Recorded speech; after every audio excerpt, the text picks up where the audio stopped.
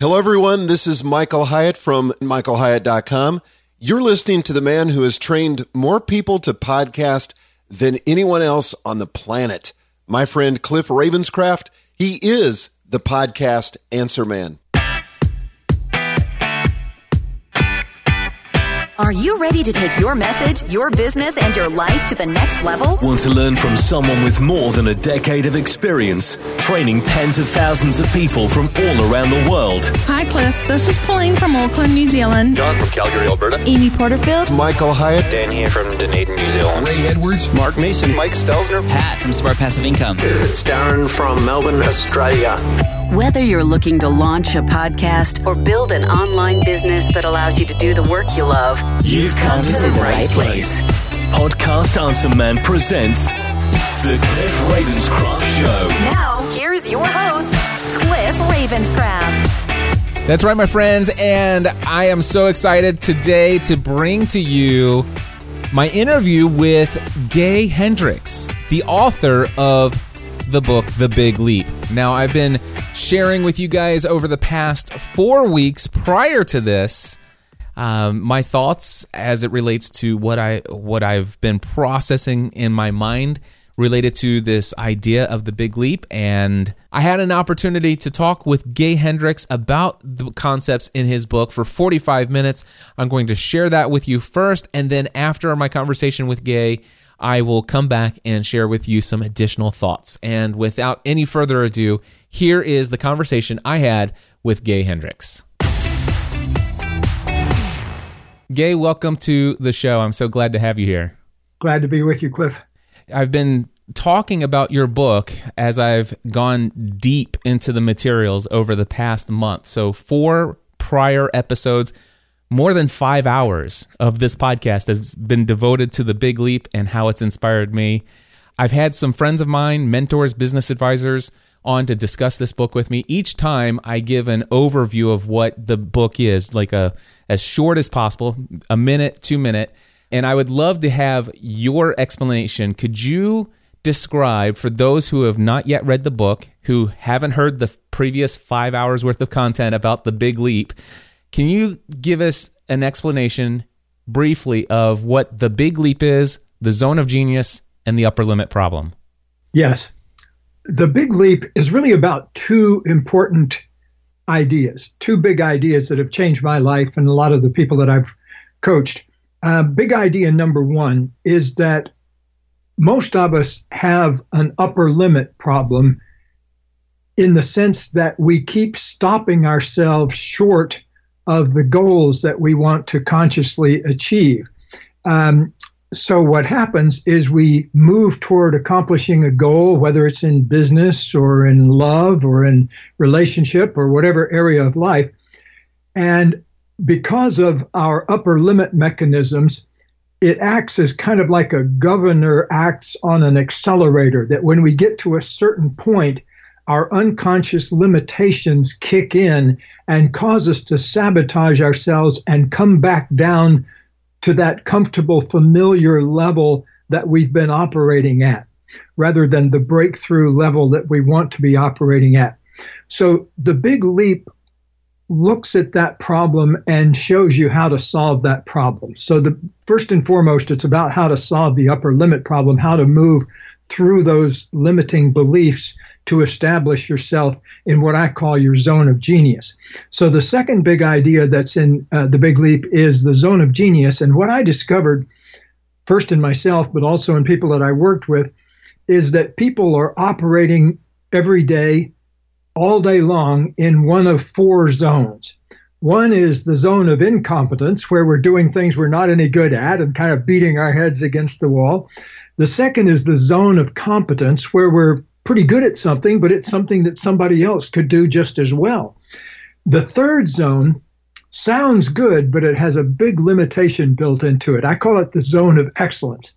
And in the zone of excellence, you're doing things that you're good at, you get good feedback for, you make money at it, you could even become chairman of the board doing your zone of excellence.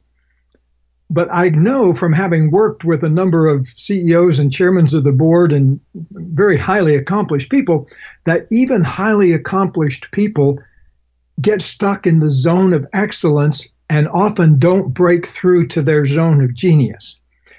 Ultimately, for any person who is really bent on achieving their full potential, we need to open up a dialogue with our zone of genius, which is when we're operating in our zone of genius, you're doing what you most love to do.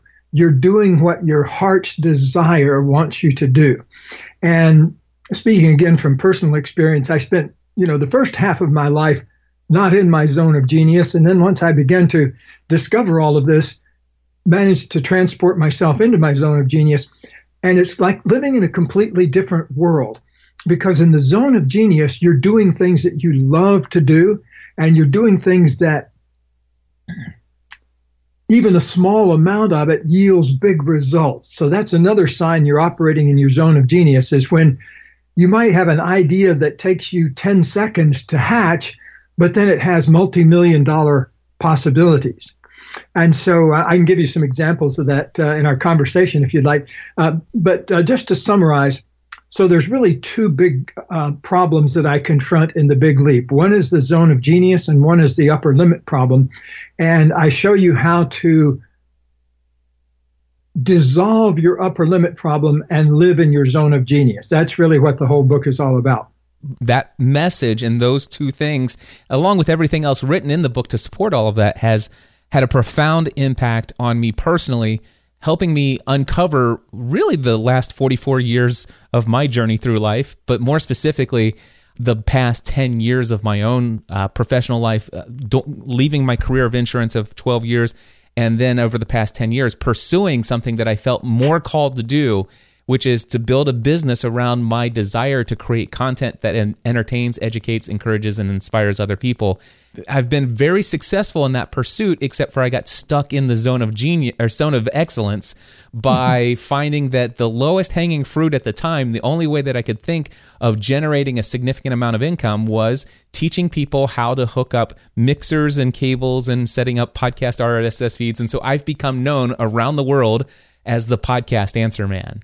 And I'm now, and a matter of fact, I'm taking the big leap, and my goal, my desire, is I don't want to be Tony Robbins, but the only way that I can explain it to people who know what I would talk about or what I want to do and what my vision is, I want to be Tony Robbins for the next generation, but my own style, my own message of helping people, doing exactly what this book is about and why this book was recommended to me, which is helping people break free from their limiting beliefs, expanding their mindset of what is possible, and of course, to help them become all that they were created to be.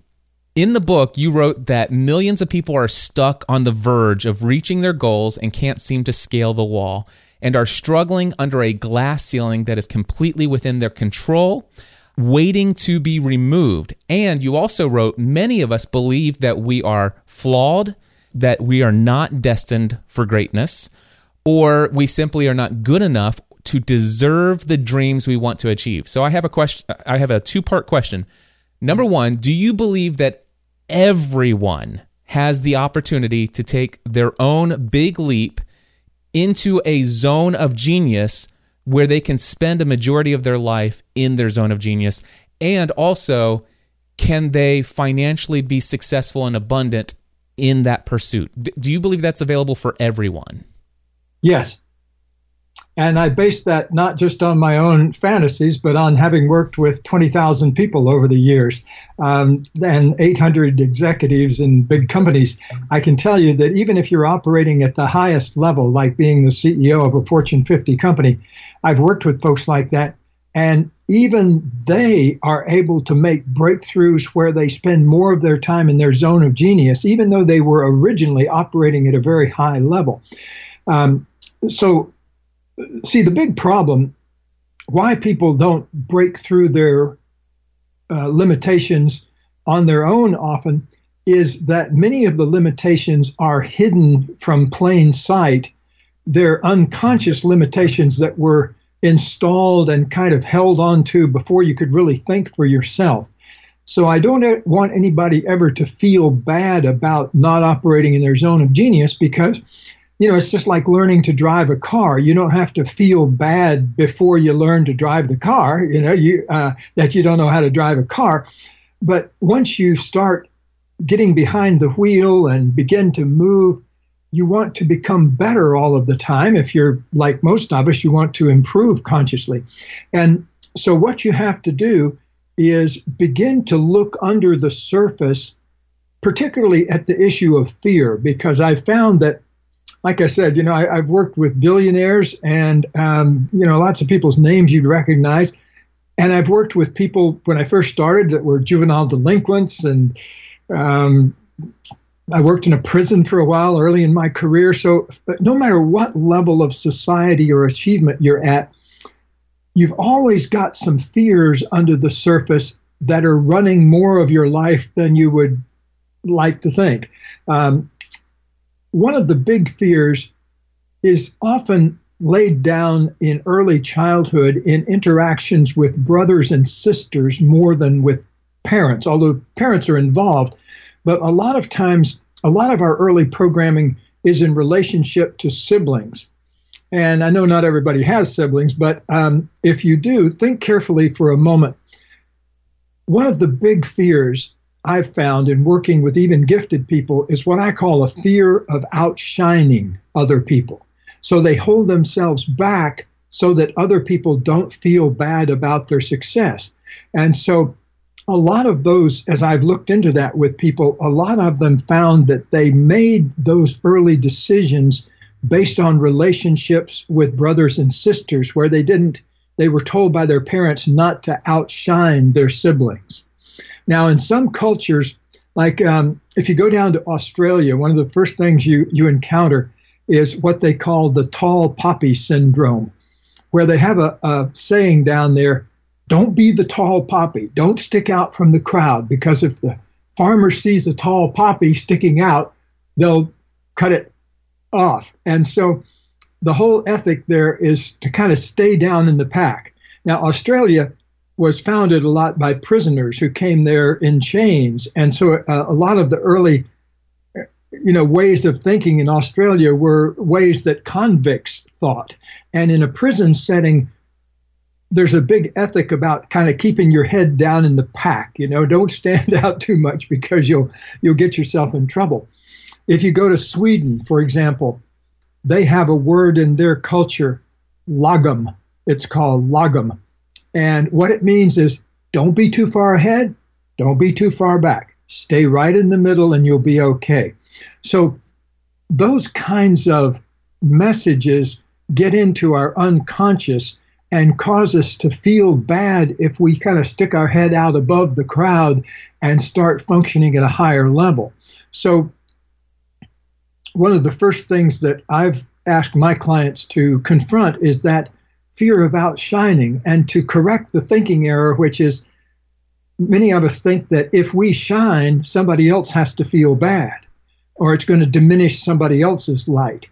But let's look at it the way it really works. If you shine, you can inspire other people to shine. And so I invite people to really take a look at that fear of outshining and begin to dismantle that so that doesn't fuel their upper limit problem. You mentioned that you could give examples of various different people. In the book, you talk about a gentleman who had a business deal. He was offered either $1 million or a couple $1 million for the sale of his company, and he came up with some crazy argument about vacation time or something like that, and he blew it because he had an upper limit problem. Then you go into Kenny Loggins, and you go into some other celebrities, and those are all great. What I would love to hear from you, Gay, is I would love to hear a story of just an average, everyday, ordinary person who is an employee who literally spends 90% of their time in their zone of incompetence, 10% of their time working in their job as an employee in their zone of competence, and they've never even experienced a zone of excellence, let alone dream about what their zone of genius is. I would love to hear one example of somebody that the everyday average person can say, I resonate with that person's story. Give me somebody who broke through from the life of an employee where they're never even in their zone of excellence, who've broken through to this big leap of their zone of genius. Yes, let me just sort through a few files in my head so I can come up with a good one. Well, going back to a long time ago, one of the first people that I worked with was a fellow who was really talented, but he suffered from a lot of physical maladies, particularly incapacitating back pain.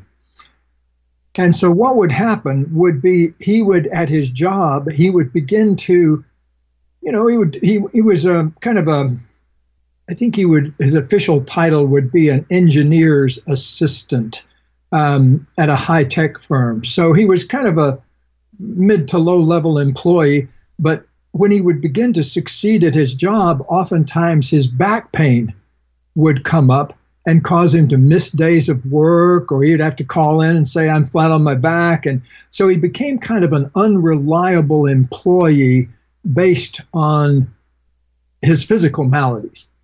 Well, first of all, he had never looked at his back pain as an upper limit problem. And so I invited him, like I do with a lot of people who suffer from various physical maladies. They've got their own explanation for it, and they've got their own medical background, but I invite them to do something different. Just look at it as an upper limit problem and see if there's any relationship between the physical problem and when you have breakthroughs into more success. And he worked on that. He realized that his back pain would flare up when he started to do better. And so just beginning to see his back pain as an upper limit problem was incredibly helpful, because he realized it had some kind of logic to it. It wasn't just something that came out of the woods and clobbered him every few weeks.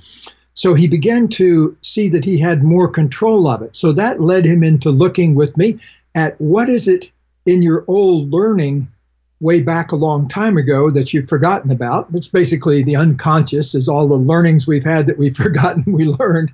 And there's nothing more mysterious than that.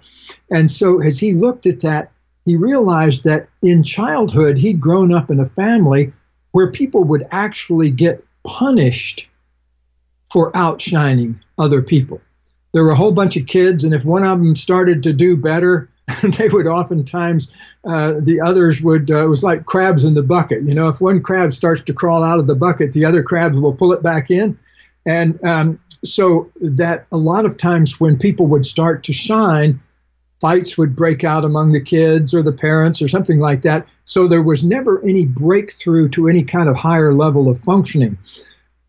So when he got hold of this back pain thing, he was lifting a bucket of concrete or something very heavy when he thought that was when he injured his back.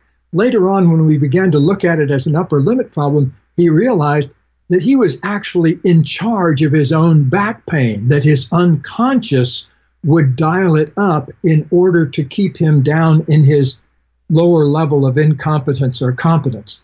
So there would be a good example, because as he solved that problem, I'm not saying it took overnight. I mean, it took, I would say, 3 to 4 months of systematic focus on it. But his back pain began to clear up. So that was one thing. But the second thing was, because he was able to function at a higher level for longer and longer periods of time, he began to move more toward what he really wanted to be rather than an assistant. And so what he did was ended up going back to school and ended up getting a degree in engineering management, going through the whole bunch of process. I mean, it took him years to get to where he wanted to be. So I don't want to ever suggest that these things are overnight transformations. Like an overnight transformation is you dip a white T-shirt in and hold it up, and the next day it's blue. Well, that's nice, but it doesn't often work like that in real life. What happens in real life is you need to make a breakthrough, which could only take you 10 seconds, but then you need to establish it out there in your regular working and living life. And so I always want to make sure people understand that this is not some kind of magical approach, that it takes some systematic dedication and focus. And so because he had that focus, he was able to later on manifest his dream job in the engineering sector. So he kind of went from assistant to manager over a 6-year period. But the first breakthrough was that thing that he did was realizing, oh, I hurt myself when I start having a better time in life. Right. And the same kind of thing, Cliff, happens with relationships. As you probably know, my wife and I write relationship books, our most popular one being Conscious Loving, which we wrote almost 30 years ago now. And we're on Oprah with it a bunch of times and that kind of thing. But we've worked a lot, I'd say, with maybe 4,500 couples now, as well as thousands of single people. And the exact same thing happens in the relationship domain, that people begin to feel more intimacy, and then they'll start an argument, or they'll have some problem with the kids, or somebody will get sick. But I ask couples when we work with them to start looking at arguments as upper limit problems, because many couples just think their arguments come out of nowhere. And yet we've worked with couples in here who've been having basically the same argument for decades at a time. And so they dial up the same argument over and over again, month after month after month. After a while, you have to start realizing this didn't come out of nowhere. This came out of some program in me that says, when I get to a certain level of intimacy, I start doing things that sabotage that level of intimacy. So again, you have to start looking at the fears that are underneath the upper limit problem, because it's almost always looking at those fears and beginning to dissolve those fears that help people move through the upper limit and stabilize themselves in their zone of genius. Once I read that section of the book, it really helped me uncover some critical thoughts that I would have, just thinking about some of the things that I would nitpick in my own mind about, my own relationship with my wife. And we've been married very happily for more than 20 years now. So I think actually in August it was 21 years. So we've been very happily married. But the funny thing is that every time I found myself getting very excited about the way things are going, a new level of success, a new something or other, there were times when I felt like, I would get very critical in my own mind about how my wife, why isn't she supportive or as excited about this as I am? And, and sometimes she would say something just because she's a fun loving, very carefree person. And I'm I'm sure you've heard of the 5 love languages. I'm a words of encouragement person. And that's not at her top of her list. And so she would say things jokingly to me that actually, really would eat at me. And so I realized it. But I loved in your book, and I don't want to go too far into this discussion. I want people to go into the book to get to this. But I really loved what you said when you're racing towards the role of the victim. And I'm like, wow, that was eye-opening. And I just want to say thank you for that, because ever since I read your book for the very first time, I can't think of a critical, negative thought about anything my wife has done or said since. Well, I'm really happy to hear that because, that's so important.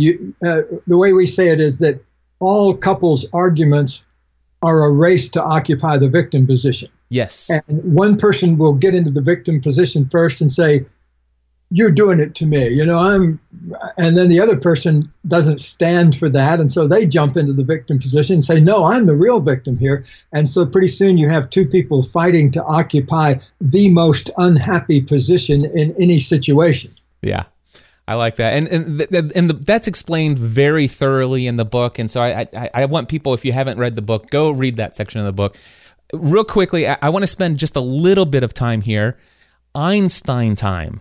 It seemed a little bit out of place, but here's what I've come down to understanding. This is what I've written down. Number 1, time flows when you're having fun, which is different than time flies. Time flows when you're having fun, and I have 2 other bullet points.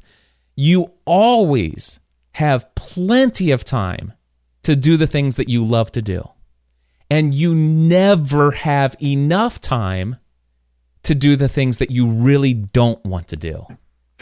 Is there anything more to Einstein time than that? Well, I think you've you've got the solid fundamentals of it. The idea, though, that people have the hardest time accepting is that they're in charge of where time comes from. You're not the victim of time. And so many people think they're the victim of time. They go around talking like, oh, I didn't have time to do that. Or, oh, I would have loved to do that, but I just didn't have the time. Or, oh, I'm going to get around to that when I have more time. But the fact is that everybody is in charge of the amount of time they want to spend on things. And so the moment you claim ownership of time, you make a huge breakthrough. The moment you claim victimhood of time, you start talking yourself out of doing what you really love to do and being where you really want to be. And so, the big thing in Einstein time is to realize that you can make up as much time as you want to do whatever you want to do. And since time flows when you're occupying your zone of genius, you'll find that you have the most time when you're operating in your zone of genius. Because the more you devote time to your zone of genius, you'll spend more time in the timeless zone. And so paradoxically, the more time you spend in the timeless, the more time you have. And so it's a question of focus. So if you get clear that you want to focus on your creating your life in your zone of genius, you'll find that time starts to work for you.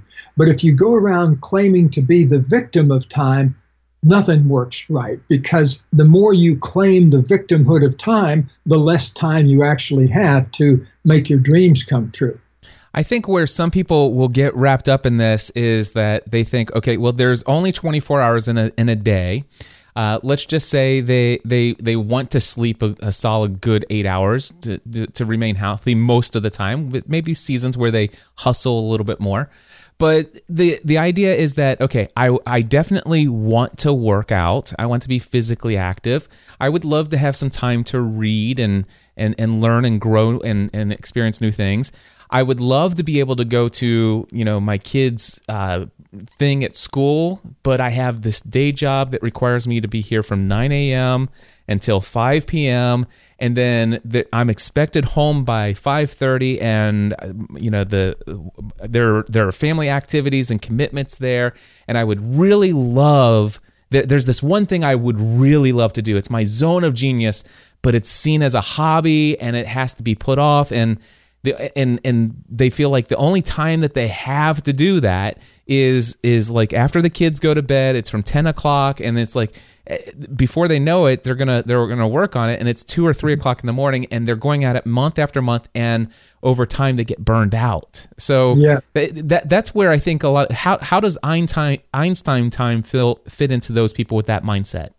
Yes, well, I've introduced Einstein time to a lot of really busy people over the years, and you're absolutely right. A lot of the first thing people say oftentimes is, I'd love to spend time in my zone of genius, but I just don't have the time, and because of all the reasons you've cited. Here's what I do, and this is a very practical suggestion. Start with 10 minutes a day. Most people can manage 10 minutes a day. As a matter of fact, I've been sitting in offices with executives of companies when I've suggested this to them. And they'll say, I still have 10 minutes. And I'll say, yeah, you do. Let's do it right now. And so together we'll sit for 10 minutes, maybe doing only things like me saying every minute, what is your genius? Or what do you most love to do? Or just basic questions, just to kind of sit with genius for 10 minutes, because what I know is that 10 minutes is going to become addictive, and pretty soon they're going to want to do 12 minutes and then 14 minutes of being in their zone of genius. So I say start small. I have a friend, Scott, who was overweight and had a gym membership but hadn't ever used it, and so what he did was he decided to get in shape. And so he went to the gym and decided to do one chin-up a day for 7 days. And then the second week, do 2 chin-ups a day for 7 days. So by the end of the year, he was doing 52 chin-ups every day. He'd lost 30 pounds, and he'd done it all by staying in his zone of comfort. So I always say, you know, you don't have to sell your house and move to a cave in Tibet to occupy your zone of genius. You don't have to run off to Tahiti and live on the beach. You don't have to do anything different except introduce a homeopathic dose of genius into your life. Just block out 10 minutes. And if you're not doing anything else, just wonder about your genius. But if you know kind of what some of your genius is, like I worked with a dentist one time, very successful dentist, and but one of those guys that, you know, came to me at age 40 and said, look, you know, I'm making $400,000 a year, but I feel like I'm dying doing it, and I'm so stressed out. And it was a classic case. He was in his zone of excellence, but had never spent a minute in his zone of genius. So we determined that the last thing he could remember that he really loved doing, which he loved doing in high school, he had a favorite English teacher, and this English teacher got him into writing poetry. And then he got into dentistry and completely left the whole writing game behind. But I got him to sit down with me and just write a poem for 10 minutes. You wouldn't believe the look on that guy's face when we finished. I mean, he went from this kind of stressed out look to, you know, he had some aliveness on his face. And I was so impressed by that. That was many years ago, before I had really formulated these ideas well. But I'll never forget, because he didn't quit and become a poet and run away to Tibet or anything like that and write poetry, but he started writing poetry more, and he started writing poetry about being a dentist and being, then he took a counseling program and he started writing poems about, working with people on the emotional level. And I used to teach in the counseling psychology program at the University of Colorado. I did that for 21 years, from 1974 to 1995. I was a university professor there, and that's the context in which I met this gentleman and worked with him, because then he came through our counseling program and got his degree in counseling. And so he had that to add to his dental work. But the point I'm making is you don't have to alter your lifestyle. You don't have to get less sleep or anything like that. Just introduce this small amount and watch it grow from there. But making that first 10-minute big leap is often the biggest leap that people end up having to make, just sitting down for 10 minutes and believing in themselves enough to focus on their zone of genius. I wonder, Gay, if I'm maybe a dangerous example of somebody making a big leap, because I'm somebody who a majority of my income over the last 8 years has been at one 4-week training course that I teach. And it's generated a minimum of $240,000 a year consistently every year. I could do it every year for the next 10 years, and it would guaranteed to provide that stable income from me. And every time I do it, a little piece of my soul dies inside, because I've given way too much access to 20 people of my time. I give them unlimited access to me for 4 weeks at a time, 6 months out of the year, and I have to market that thing in between. And what I realized is that it's keeping me from doing the thing that I most love to do, which is why I left my career in insurance.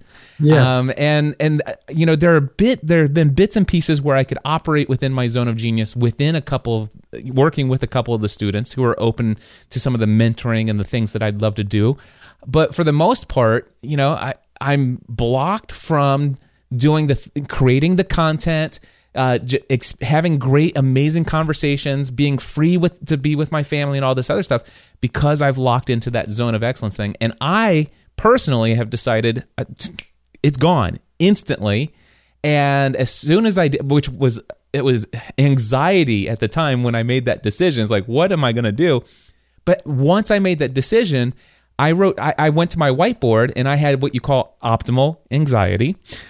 And I said, okay, how am I going to replace this? And I wrote down 10 different things that I could do. Any one of the 10, I could do all 10 of them, I won't, but any one of the 10 will replace the $240,000 a year in income in a fraction of the time. The most time consuming would be 2 hours a week Yeah. instead of 40 hours a week, 6 months out of the year. So, and one of them, by the way, I will make $250,000 in one weekend next year.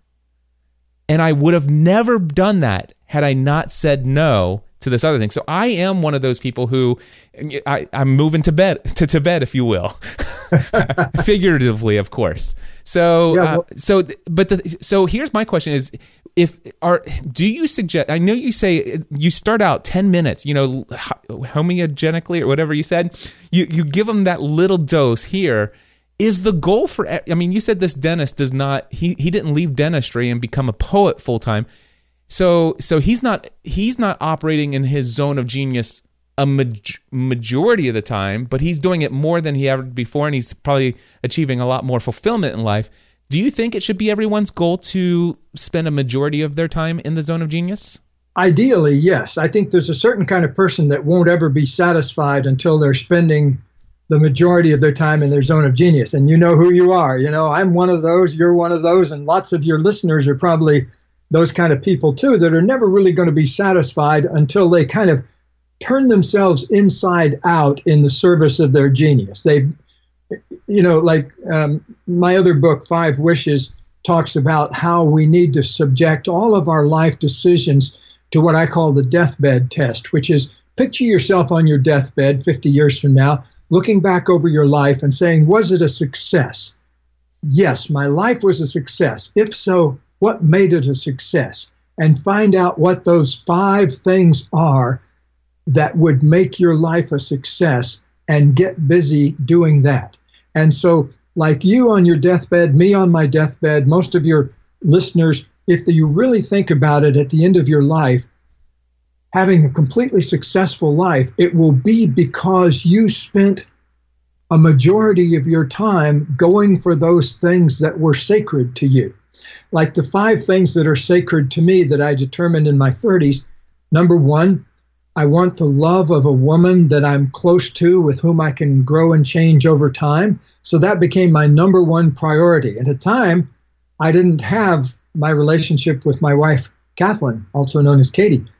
But now I do, and we've been together now for 38 magical years, so that was my number 1 thing. My number 2 was to live in a state of completion with, so there's nothing unsaid that I haven't said to anybody important in my world, or anything I haven't listened to that somebody else has with me.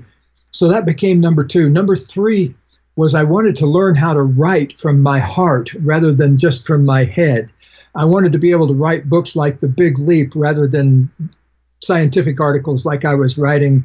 I was originally trained as a research psychologist, and so a lot of my early writings are in very small journals that are only read by 250 graduate students a year. And, I decided I wanted to go to a much bigger audience. And so that became number 3. My number 4 goal for my life was to, you could call it metaphysics or spirituality, but it was to learn as much as I could about the creator force in life, what some people call spirit or soul or God, whatever that is, whatever name you call it, it's that animating principle of the universe. And I wanted to learn as much as I could about that. So that's taken me on bicycle rides across Tibet, visiting monasteries, and that's taken me to St. Peter's Basilica and it's all over, looking for the essence of religion and that kind of thing. My 5th desire for my life was what I call savoring. I wanted to be able to be present in my life so I could savor, whether it's this conversation we're having or this morning when I was out in my garden, or this afternoon, I'm playing in a golf match this afternoon. So whatever I'm doing, and in about 15 minutes, I'll be having lunch with my wife. And so whatever I'm doing, I want to be savoring that. I don't want to be doing one thing while my mind is busy doing something else. So that became my 5th goal for my life. Everybody's got different goals, but I've found that if we get busy moving toward our own chosen goals, that's where life satisfaction comes from. I think much of our unhappiness as human beings comes from the lack of worthwhile goals that we've chosen with our heart as well as with our head. I have some listener questions that have come in from, I posted on Facebook today, as thousands of people have been following my journey into my big leap. Kathleen Thompson wrote this. She says, so many of us do what we have to do in order to support ourselves and our families, to do what's responsible. We develop as best as we can in our environment and end up living in our zone of excellence for a long time. How do we figure out what our zone of genius is in that situation? Now, before you answer that, I explained that you talk about how to find your zone of genius in the book. It was the 4 clarifying questions. What do I most love to do? What work do I do that doesn't seem like work? And in my work, what produces the highest ratio of abundance? And what is my unique ability, such as fill in the blank, I'm at my best when I blank. When I'm at my best, the exact thing. So I went through all of that with her, and she says, okay, but here's the thing, and this is where I'm going to ask you. Speaking for myself and others whom I know and work with, sometimes the place where we work is toxic, and it taints our perspective as what we do as well. They are so intertwined. When I've asked people questions like this, they can't even think of their life like that. Not because they're not good at stuff, but because they don't like it, hardly anything about what they're doing. I've had many conversations with people like this. They're good at what they do, they get paid well, but they hate it and feel trapped. And it's been going on for so long that they have a hard time answering those fill-in-the-blank questions or any of those other questions. So the question she has is, what do you do when you can't even fill in those blanks? Well, first of all, if you're in a really toxic environment, a big priority needs to be put on getting out of that environment. If you find that it's not a place that's conducive to your zone of excellence or your zone of genius, well, and if that's absolutely impossible to get out of that toxic environment, then I think you need to start a radical program of claiming your own genius in that environment by starting with my 10 minutes a day prescription. Find 10 minutes that you can duck out of that toxicity and spend time owning your genius, figuring out what you really want to do, figuring out more of what you love. So start out with that, even in the toxic environment, if you can't get out of it. I found myself in a pretty toxic, when I was first thinking about these ideas, I was in an environment that had some toxicity to it. And so ultimately I left that environment, but it took me a few years before I could, I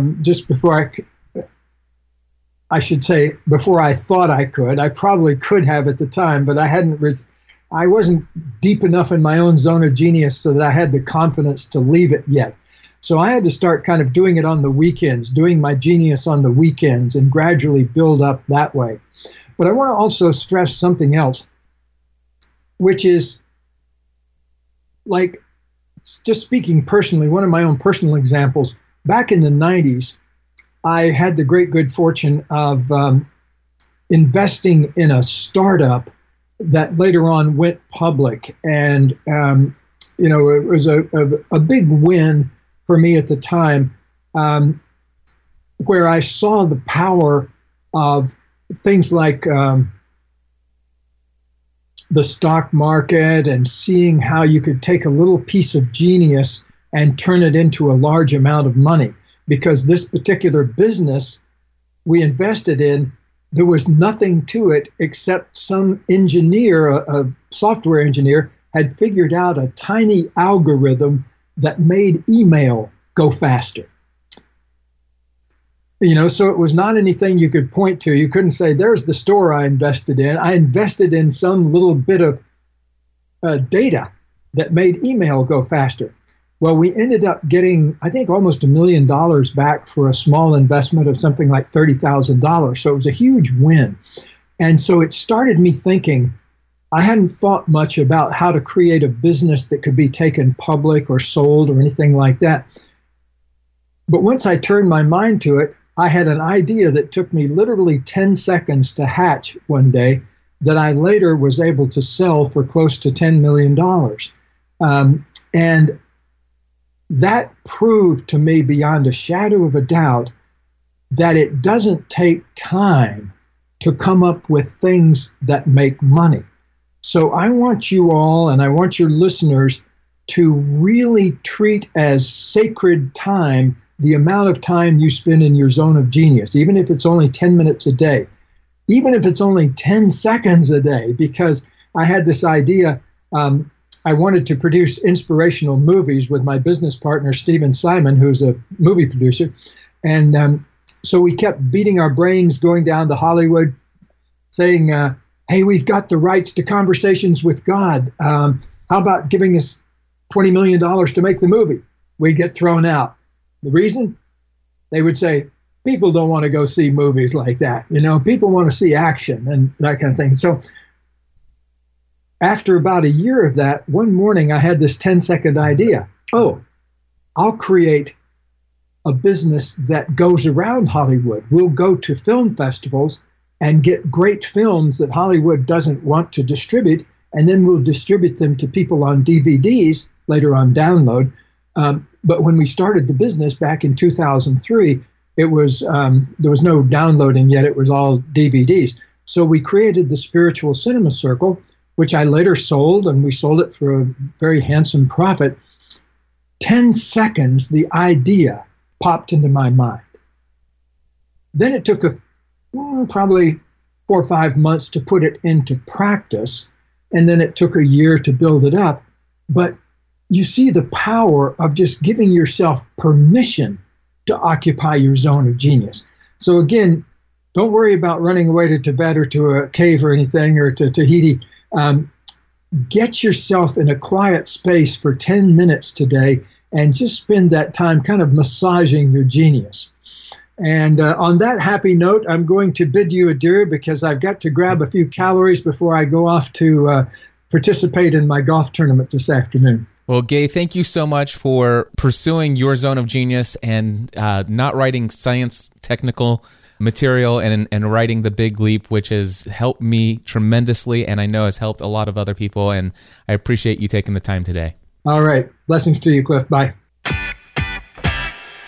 Well, there you go, my friends. That was my conversation with Gay Hendricks, author of The Big Leap. And I absolutely am thrilled to have had the opportunity to have that conversation. There are so many questions that I had from my community that I was unable to fit in to our conversation. I had 45 minutes total with Gay, and I wanted to definitely respect his time and his commitment of 45 minutes. And so I apologize that I didn't get Gay to address all of the questions that you guys submitted, but I wanted to come back and share some of my thoughts on some of the questions that came in. So John Stoppel says, I'd be curious to know if Gay is coming from a faith perspective, and I'm wondering if so, how it's impacted him, his writing, his overall perspective on life.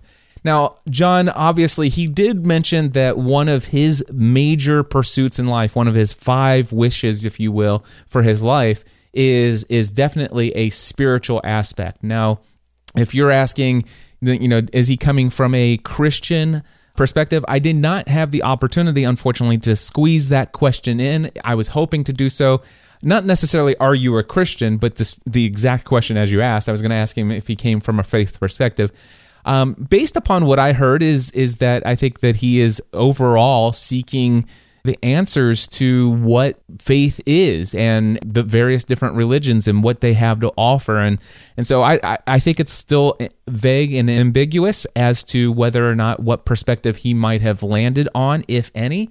I'm not even going to suggest one or the other. I do know, however, that there are many of my friends who have reached out to me personally who have expressed concern with recommending this book because it doesn't seem like it's coming from a Christian perspective. And there's the talk of attributing certain things to the universe and and stuff like that. And I've been dealing with this scenario.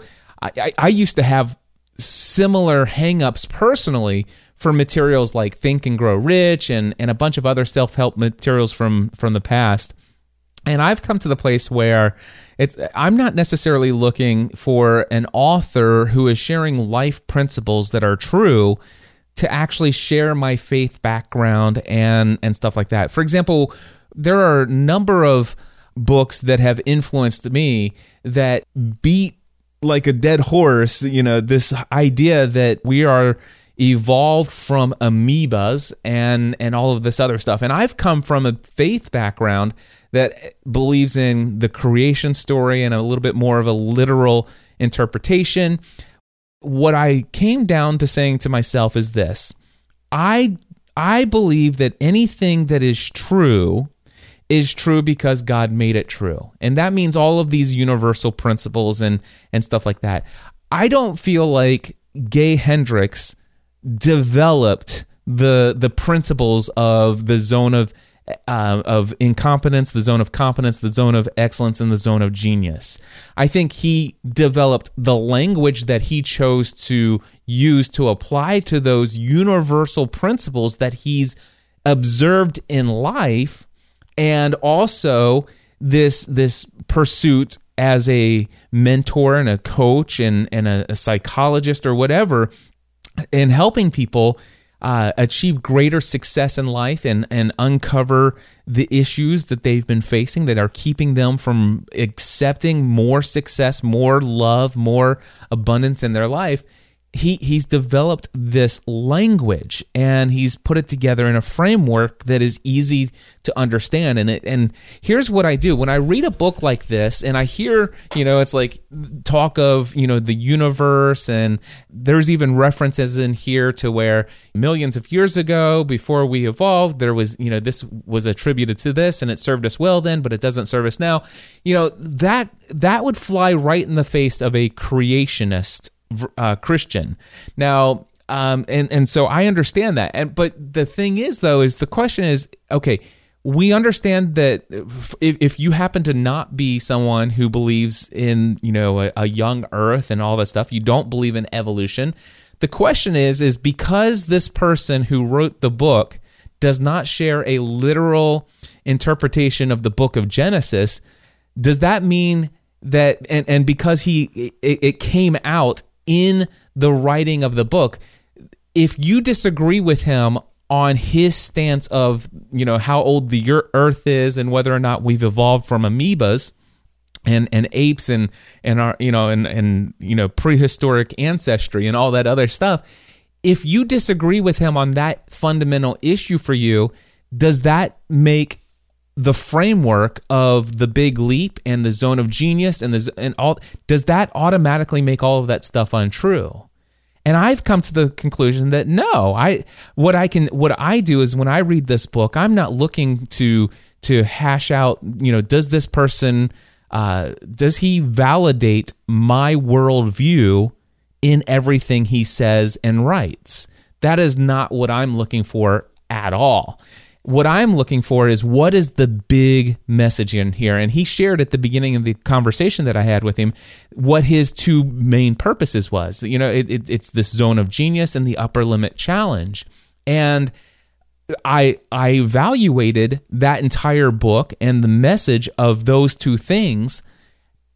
I evaluated it in my life experience, and also not just through the lens of my own life experience, but the lens that I have observed of all of my closest friends, relatives, and everybody else that I know in life. And what I have found is everything he wrote about the zone of excellence, the zone of genius, the zone of competence, incompetence, the taking a big leap, and as you experience more success, you have potential issues that come up, and your upper limit challenge can it could come up in either depression after you've gone away to a conference and have operated in your zone of genius, and it's like, whoa, hold your horses there.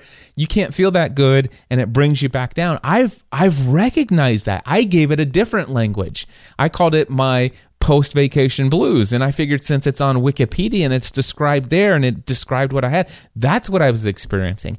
And you know what? I will tell you right now, I do not believe I've ever suffered from post-vacation blues. Instead, what I had suffered from was an upper limit problem, and I think it's a better language because I can tell you every single time I experienced that, it was coming from living life at a level of enjoyment and fulfillment and growth and contribution in other people's lives at a level that was beyond my comfort zone And I came back, and getting back into my routine, I had this daydream of what would life be like that. And of course, it's like, hey, dude, don't quit your day job. You know that language? Well, don't quit your daydream. That's the thing. But hey, that's the problem that I was running into. So for me, when I take the overall theme, the principal theme of this book, again, for me, I'm not concerned about, what fundamental faith background is Gay Hendricks. I'm able to separate any fundamental differences I have in religion and faith between myself and Gay Hendricks and what he believes and what I believe.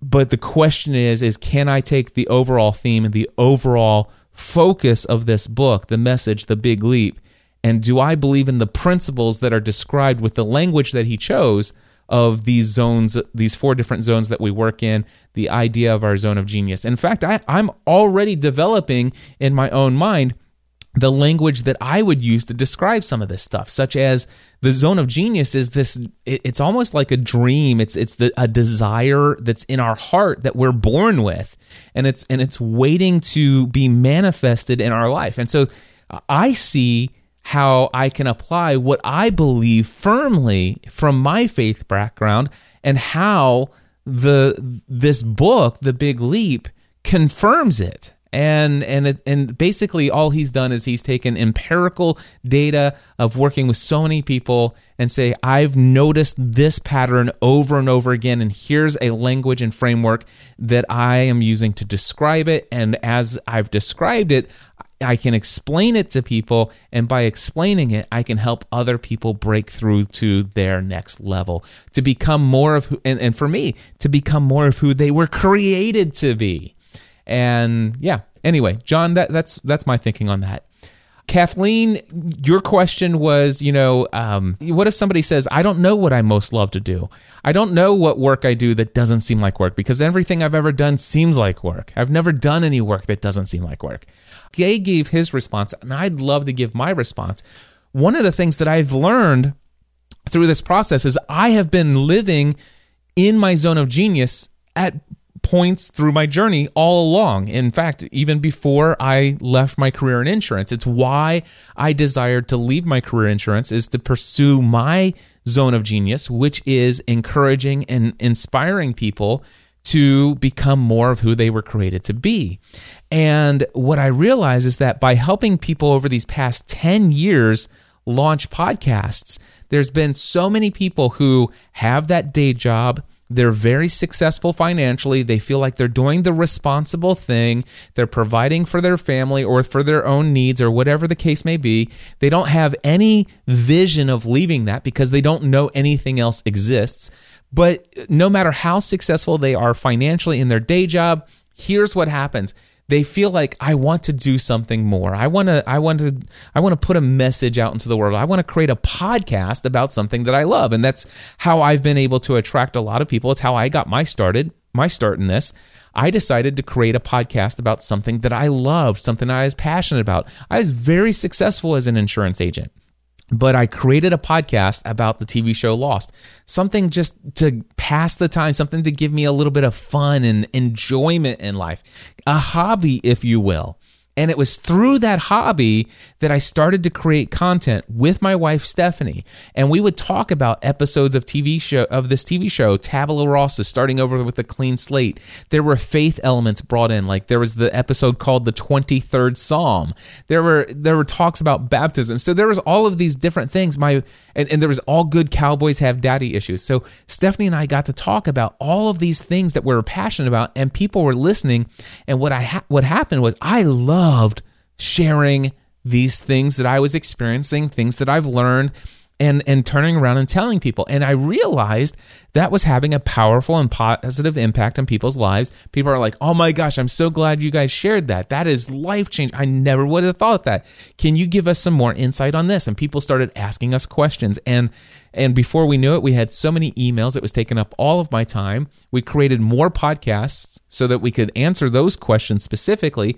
And throughout the process, eventually one day, a dream something welled up inside of me, something inside that had laid dormant most of my adult life. All of a sudden, it boiled up to a point where all of a sudden one day this thought came into my head: what if I could do this for a living? And it wasn't until after doing this podcast when I could say, what do I most love doing? Creating content, having conversations, communicating to others what it is that I'm experiencing, what I'm learning, taking that, processing it out loud, and sharing it with the world. That's what I most love to do. What work do you do that doesn't seem like work? Well, creating content doesn't seem like work. Having conversations where people are, where I'm able to encourage somebody doesn't seem like work to me. In my work, what produces the highest ratio of abundance or satisfaction of amount of time spent? For me, I discovered through podcasting that, wow, it's through having conversations with people that unlock a limiting belief that I have, and then all of a sudden, then breaking free from it and replacing it with an empowering thought that gives me the motivation to do something that moves me more towards who God wants me to be, who He's created me to be. And I realize, hey, that's what I most want to do for other people. And then number 4, what's my unique ability? I'm at my best when I'm communicating with others about what I've learned and what I've experienced, how I'm becoming more of who God created me to be, and I'm at my best when I'm helping other people do that. And so the next fill in the blank, when I'm at my best, the exact thing that I'm doing is communicating with others, talking either in a podcast, through mentoring, through teaching at workshops, public speaking. That's what I'm doing. And then the third fill in the blank for me for question number 4, when I'm doing this communication, the thing I love most is I am encouraging and inspiring other people to take action in their life to become more of who they were created to be. That's my zone of genius, and it was through a podcast. Now, if I never created a podcast, I was in a somewhat of a soul-sucking career, and I didn't even know it was soul-sucking until I realized there was something more, and it was through creating a hobby or exploring, for me, a podcast that gave me the opportunity to expose myself. And so I think, Kathleen, more people should be exposing themselves to something outside of their day job where they feel trapped. Gay said, spend 10 minutes a day. I say spend 10 minutes a day doing a hobby. Whatever. Go and find something that they enjoy doing, something that they used to do that they stopped doing. Kind of like that dentist he talked about. I love that story where, he used to write poetry and poems and stuff like that, but he quit pursuing that after he, started his dental practice. And all of a sudden it's like that dream was slowly withering inside of him, getting covered up and making that, basically freeing the dream. So I love that. Jonathan Gaby asked the question, I feel like I need to make some big steps, maybe a leap or 2. I'm scared of the leap because A, I have limited funds, and B, I don't know if I will succeed. For example, I'd love to start a co-working space, but I don't have the money nor people yet to rent desks or be involved. I feel like because I can't afford it and I don't have the people in line to rent desks to and be involved in it, I shouldn't pursue this idea. So, Jonathan, I was not able, again, to spend the time with additional time with Gay to ask him your question, but here are my thoughts. Number 1, I love the idea that it might not succeed. Personally, I feel like anything that's guaranteed, there's not a challenge in it. But I think the question is first of all, is this within your zone of genius, which I asked you on Facebook, can you fill in those questions that we just covered? Can you answer those questions, and would opening up a co-working space put you in your zone of genius? Would it allow you to spend more of your time consistently in your zone of genius? And if yes, then the question is, well, what are you willing to do to make sure that it does succeed? Now, as far as having limited funds and pursuing it, well, obviously, I don't think that you need to immediately go and buy a building or sign a lease on a building and put some desks in it. I think probably what you would want to do is you would want to start, number 1, believe it's possible that you could do this. Number 2, I would write it down as a goal. My goal is to start my first co-working space by insert date here. And let's just say it's 18 months from now. Okay, that could be a reasonable time. Maybe it's 24 months. I encourage you not to think 5 to 10 months, 5 to 10 years down the road. Trust me, I got stuck in that, and it'll just keep you in a rut for longer than you should be in a rut. So let's say, hey, my goal is to have my own co-working space that I own and operate within 18 months. And then, so you believe it's possible, you write it down, then you begin telling other people about it. Tell everyone about it, and have conversations and see who else gets on board and gets excited with you.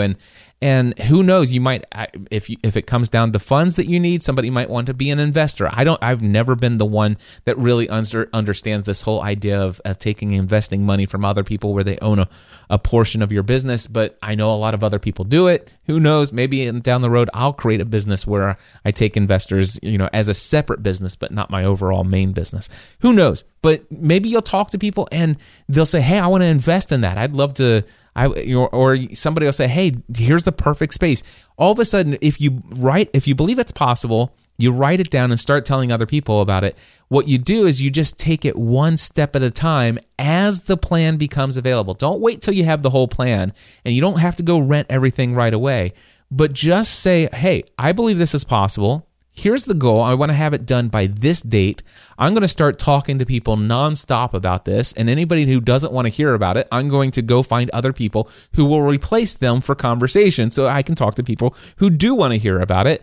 And you keep having those conversations, and when the money appears, such as enough people that you've talked to that says, hey, as soon as you do that, I want to be your first, I want to rent your first desk. And you've got it. And when you get enough commitments, and maybe even get those commitments in writing and get your first check from them, then you go and you sign the lease on the buildings that you've been investigating over time. So you start doing the research. You don't have to wait until you have the money and you have the people to rent the desks to before you start investigating what it might look like.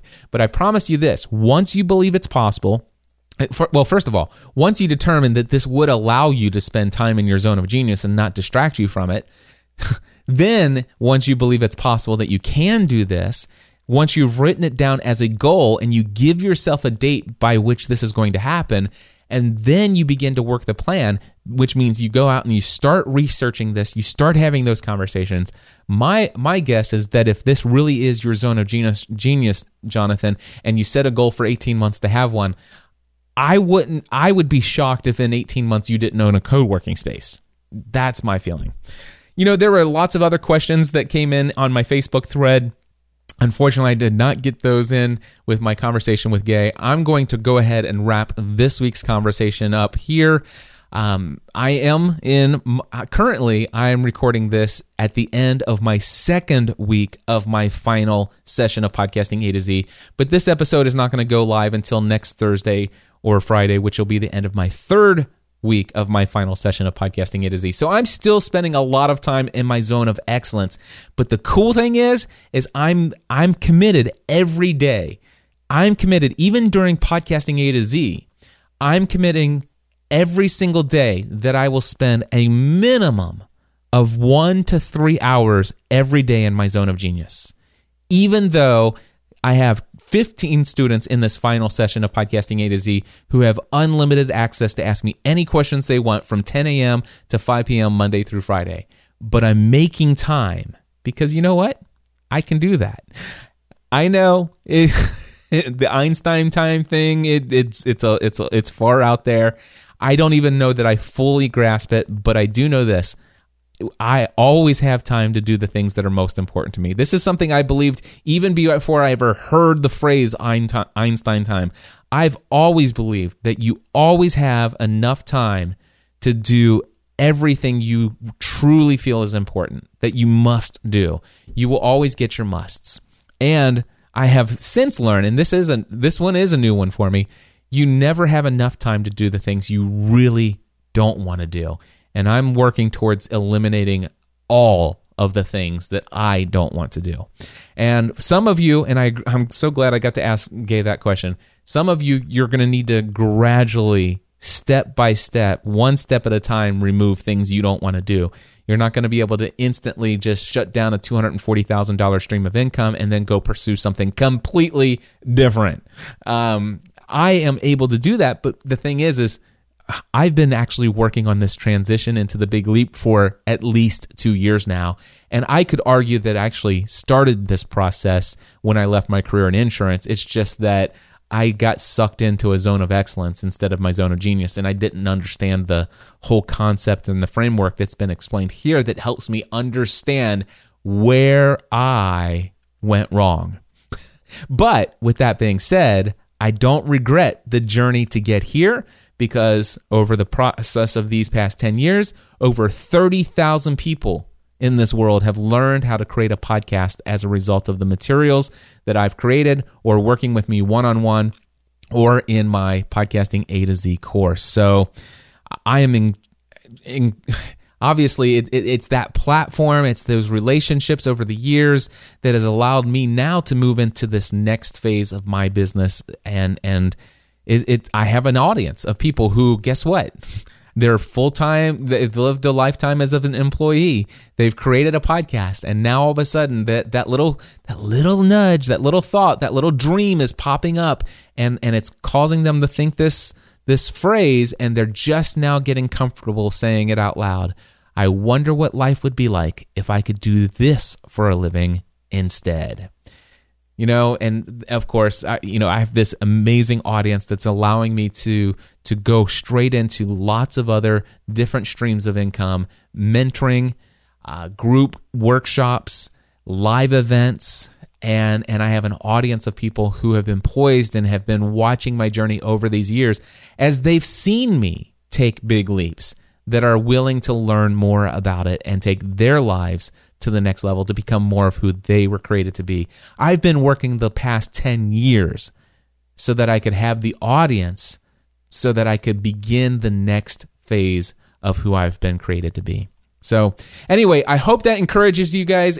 Real quickly, as I wrap up here, just want to say this. Number one, my next session of the Next Level Workshop, called Building an Online Business Around Your Podcast Efforts. It's coming up November 3rd and 4th.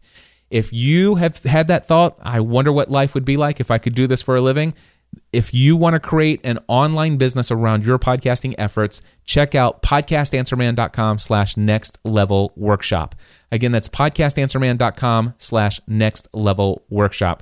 And then, of course, mark your calendars for 2018.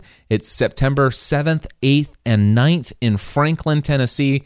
Stephanie and I are hosting an event. It's going to be called Free the Dream, and the tagline is Don't Quit Your Daydream. And it's going to be a conference for those who are seeking to become more of who they were created to be by working in their zone of genius a majority of the time, specifically for those who have lived a lifetime of an employee, who are now understanding that, you know what, I don't believe I was ever created to be an employee. I feel led to start my own business, and I want to create an online business. And it's specifically also for those who are either thinking about taking the big leap to create their own business, or those who have already done it and are struggling and they can't figure out why. We're going to help them and help you potentially uncover what limiting beliefs are holding you back, how to replace them with empowering thoughts instead, and of course also helping you understand the programming and conditioning that you've had since you were a child that will teach you why you are responsible for placing roadblocks in your own life that are keeping you from financial success. And it has a lot to do with that thermostat that the big league talks about, but there's so much more. Anyway, that's going to be an event in Franklin, Tennessee, September 7th, 8th, and 9th. And I do have a landing page for that yet. I'm not ready to tell you what it is because I'm waiting for the contracts to be signed with the venue. The dates are confirmed to be locked in, but until I sign the contract, give them the deposit, and I have a countersigned contract back, I'm not collecting any payments from anyone yet. So the cost of the conference is $1,000 for the standard ticket, and I will be sharing more probably next week as this episode comes out. So which will be the final week of my podcasting A to Z session on October, 13th, I think. Friday, October 13th is when I'll tell you guys what the landing page is for that. If you want to be the first person, among the first person, I actually have like 25 people who have already committed to paying $1,000 for the September 2018 event. If you want to be on that list to have your first option to buy a ticket to the Free the Dream 2018 conference, then I encourage you to email me, cliff@podcastanswerman.com. Use the subject line conference. All right? With that, my friends, until next time, I encourage you to take everything you do in life to the next level. Podcast Answer Man.